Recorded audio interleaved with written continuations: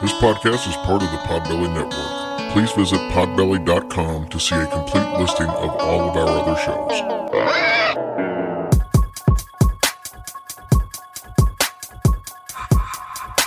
It's about to be a fun ride. Follow along, watch as we slide. Paranormal just hit the lights. Goosebumps all through the night. Mixing just a little bit of twain. That girl sure can't do a thing. Together, hillbillies go insane. Laugh so hard it'll hurt your brain. Podcast you won't ever change. These two here, they got the recipe. Sit on back and listen in to some of our darkest mysteries, eh? Welcome to Hillbilly Horror Stories.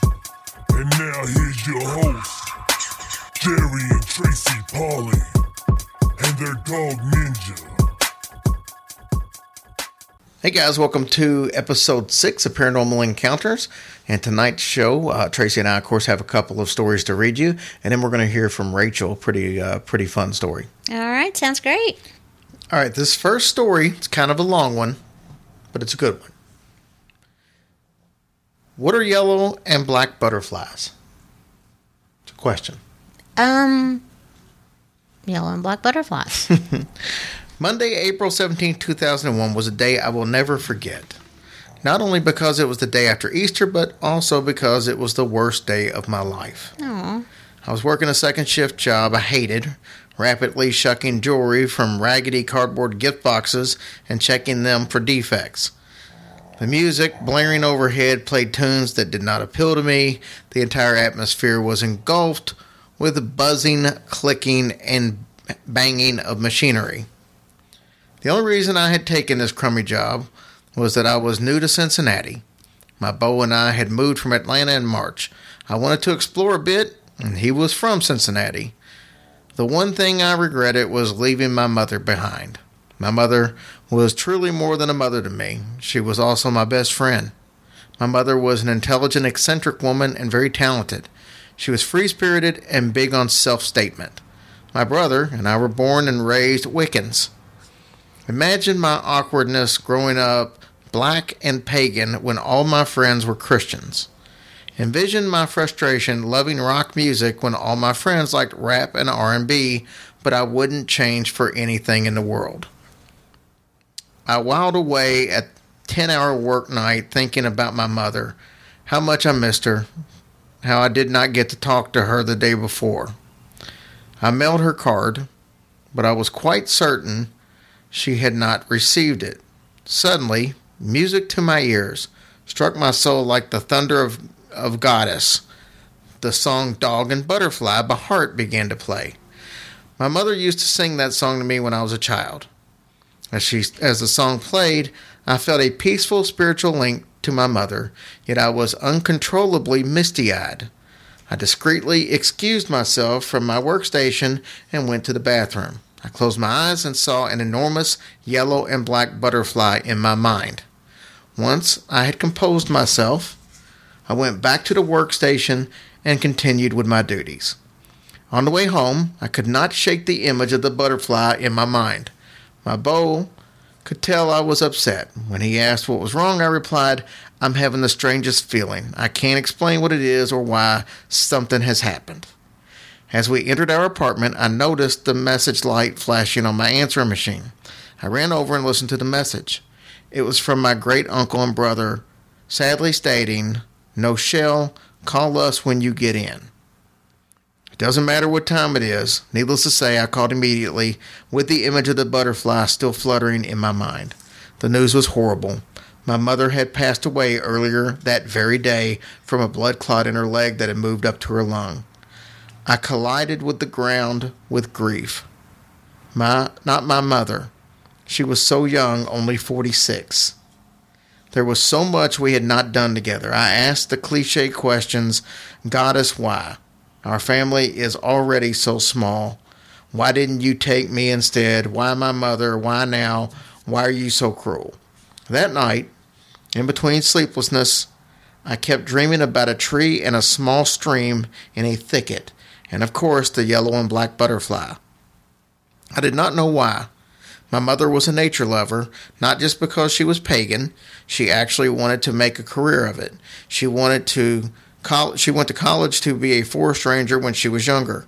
All of my life, We could never go past the woods without venturing in, or past a tree or wildflower without acknowledging its beauty. The dream was perhaps her ideal heaven. She was at peace. My beau rented a car and rushed me to Atlanta that Tuesday afternoon.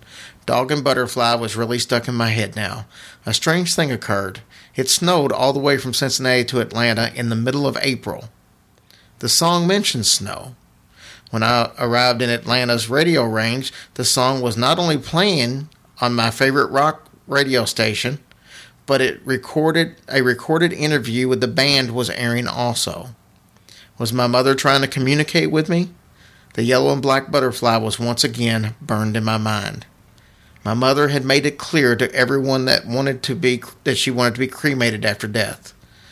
My great uncle informed me that they had visited a friend's acreage in Logansville, Georgia. My mother enjoyed walking their nature trail. Even though she was in frail health, she walked the entire trail, stopping to rest several times. When they reached the end of the trail, a sparkling creek, she turned to my uncle and exclaimed, "You know how much I love this. When I die, I want to be cremated and sprinkled out there." After I handled the final business, family and friends met with my brother and me to sprinkle my mother's ashes near the creek. We planted a seedling in the thicket and sprinkled her ashes there also. As the crowd dispersed back to the main house, my brother and I removed our necklaces, mine a large silver pinnacle and his a pewter sword, and we held hands and tossed them into the creek in memory of my mother. Suddenly a strong sense of peace swept over us as a gigantic yellow and black butterfly swooped down from out of nowhere, flew over our very spot our necklaces had landed. It circled the area 3 times and shot up in the air with a twinkle. My brother and I looked at each other and laughed happily. "Mom is awesome," he explained. When I returned to Cincinnati, I got my first tattoo on my right calf. A small dog and a yellow and black butterfly with the inscription 1954 to 2001 cascading from it. "Mother, I love you." No Shell from Cincinnati, Ohio. Wow. What an awesome story. Wow. It was a really cool story. I'm actually a little emotional over it. Yeah. Yeah, me too. That's amazing. Got so young, though. My goodness. Well, I'm glad she shared that story because that really makes me feel better about some things. Yeah. Aw. Well, what do you got? I'm going to go cry in a corner. I feel the same way. You want to go do it? No, we got to record. Oh. I'll cry. I got time to cry later. Oh, your eyes are tearing up, baby. I told you. Oh. Dang. All right. Well, my story is Toodle. See, I'm already flustered. 2 little girl ghosts.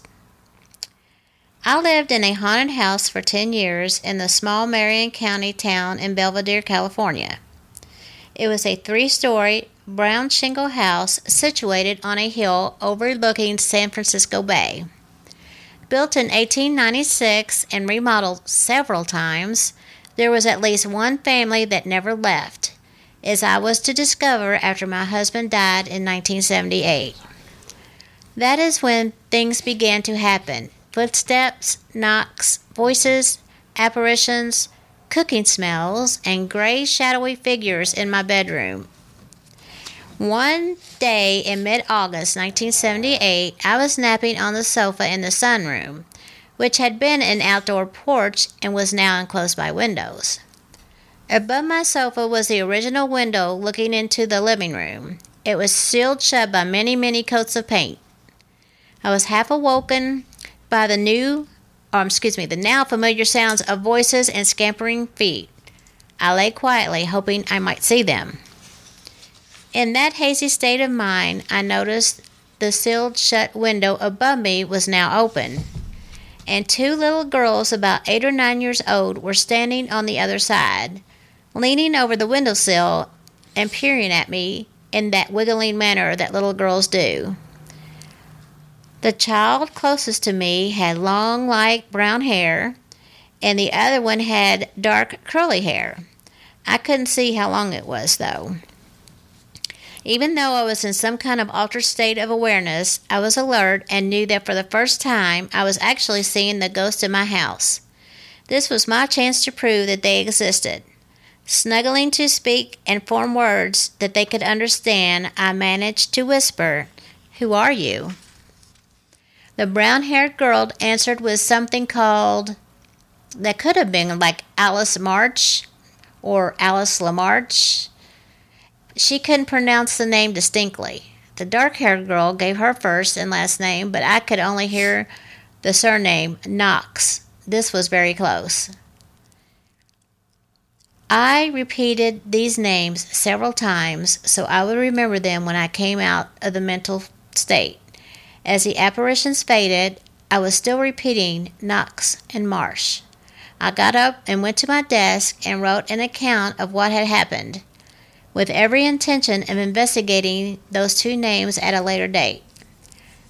Several weeks after the appearance of the two little girls, the name Knox came up in a conversation some friends of mine were having about local history. Years later, in August of 1984, I found the names Knox and Marsh while reading a book entitled Old Marin with Love. The book indicated that these families were among the early settlers of Marin County. In 1997, I was reminiscing with my grandson Kerry about the spooky Belvedere house, as he described it, when he suddenly said, "Once I was a little ghost girl there." Oh no, once I saw a little ghost girl there. He couldn't remember. He couldn't remember the year, but he was a teenager at the time. He was sitting on that same sofa in the sunroom when he heard giggling. Turning around and looking through the window into the living room, he saw a little girl with long light brown hair running across the room. Then she had disappeared. All in all, none of the eerie events occurring in that house were harmful. They aroused more curiosity than fear. This is from Arlene from Astoria, Oregon. Aw, cute little girls. Yeah. But that was kind of cool that he said he saw them too, so. Yeah, absolutely. Yeah. Nice. All right, let's listen to Rachel's story. Hey guys, we got Rachel from Missouri on the phone with us, and she's got a story that's pretty interesting because this was something that her son had initially experienced, and then down the road she experienced it. But I'm not going to bore you with a lot of the minute details myself when I've got her on the phone to tell us all about it. So Rachel, I'm going to turn it completely over to you, let you tell your full story, and then we'll talk a little bit after you get through. All right, sounds good. Okay, so shortly after I left my ex-husband, I rented 2 rooms from a friend of mine who had a fairly large house. And there was my room, my son's room, the friend's room that he had, and then he had 3 additional rooms also, one that he rented to a friend of his, and then one that he rented to a mutual friend of ours, and then their daughter. And so we all kind of like lived in this house together just as roommates. And in my son's room every night, he kept telling me he did not want to sleep alone in his room, that there was something evil in his closet with red glowing eyes. And I never saw it. I never felt it. Now, mind you, I have felt, spirits and things like that in the past, or negative energy and things like that. But I was just not feeling whatever it was he kept claiming was in his room every night. And he'd have nightmares. He'd wake up in the middle of the night crying, different things like that. So we got into the habit where I would go into his room with him, read a story to him, listen to music, watch a movie, do whatever until he fell asleep. And then I'd get up and go into my own room just so that he felt comfortable going to sleep in his own room, trying to get him used to a new house is what I was thinking it was. And there was many nights that I would fall asleep in there, with him. And one of those roommates would always come in and say, Rachel, and wake me up. It's time to go to your room. And usually they would kiss me on my forehead or something, to kind of startle me awake without having to wake him at the same time. And I'd get up and go into my room. Well, it got to the point where he had refused to sleep in his room one night. So I said, you know what? Fine. I'll sleep in your room tonight. You sleep in my room, and I'll show you there's nothing wrong. And he says, okay, Mom, but you'll see. I said, okay. So I went into his room, and I fell asleep. And a little bit later, I felt, something breathing on my face. So I honestly, not remembering, I told him that I would sleep in his room and he could sleep in my room. Thought it was one of my roommates coming in to wake me up to go into my room. And when I opened my eyes, I had this black figure with red glowing eyes hovering over my body, and I couldn't scream, I couldn't speak, I couldn't move. And it was just like, I gasped. And when I gasped, whatever that was blew in my face. And then it was gone. And I remember falling back asleep instantly, and was like, okay, that was weird. When I woke up the next morning, thought it was just a dream. But I woke up and could barely breathe and was coughing profusely, and my chest just really, really hurt. And so I called and made an appointment at the doctor's, and another one of my roommates drove me to the hospital or to the doctor's office. And on the way to the doctor's office, I passed out and went unconscious. So they ended up just taking me straight to the ER instead. And I ended up being in the hospital for several days with pneumonia and a blood infection that they couldn't figure out where it came from. Needless to say, while I was in the hospital, my sister, who happens to be a witch, went in and did a cleansing of the house. And when I got out of the hospital, we moved shortly thereafter. Wow. So it's the first story I've ever heard to where an entity made somebody sick like that. I mean, you hear a lot of like depression stories, like with the Lutzes and stuff in the old Amityville story about how, he would just be cold all the time and kind of his mindset would change and all that. But as far as like a physical illness like that may be the first time I've heard that. It was the first time I had ever heard it too. And I hate to say, it blame on an entity, or whatever that thing was, but I don't have any other explanation of what caused me to be so sick within a matter of just a few hours of me going to sleep. Now, did anybody else in the household have any kind of issues, or was it just you and your son? The younger girl didn't like playing in my son's room, so they would always end up playing in her room instead. But she would just say that it was because my son had told her that there was something evil in there. Whether or not she ever saw it or experienced it, I don't know. Did you have any kind of communication with some of the people in the house after you guys moved out? Were you still friends with some of those people to find out? Yes, I was. And in fact, the couple with the younger daughter ended up moving out just a couple months after I did, because they said that things became very negative and hostile, and that everybody was constantly fighting and at each other's throats, and that they couldn't agree upon anything. And so I don't know if that had anything to do with it either. But when my sister went in and did her cleansing or whatever it was when I was in the hospital, she said that it was very negative, and she doesn't even know she was able to get rid of all of it.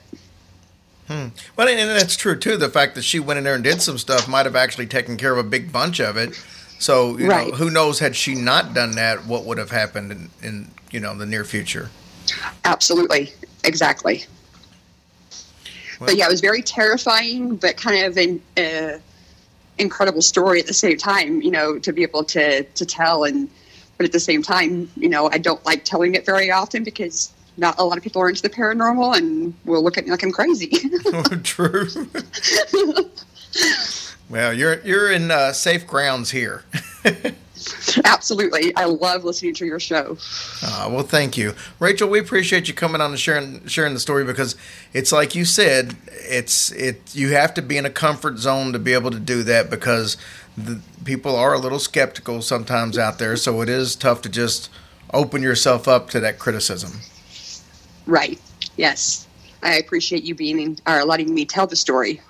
No, we're excited about it. So I know you had written that story in, and we read the story, but I wanted the opportunity to actually have you tell it in your own words. So some of you out there might listen and say, that kind of sounds familiar, because it was only within like a couple months ago when we read it. But So it might sound familiar to you, and you're not losing your mind. We read the story, but this was actually Rachel telling it in her own words, so I wanted to have that opportunity. Thank you. I appreciate it. You're welcome. And thank you, Rachel, and we'll be talking to you soon. All right. Sounds good. You have a good night. You too. All right. Bye-bye. All right, so obviously we've discussed Rachel's story on the Patreon episode, as was alluded, and much to say that we, the same as what we said on there.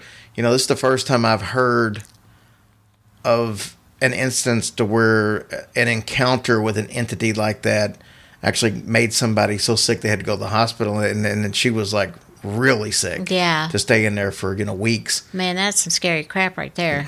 I mean, I think, like, I've talked about my mom before. I think my mom got really sick over a period of time, and it had to do with negative energies and stuff like that, but not like in this sense, where this was just like an instant type thing.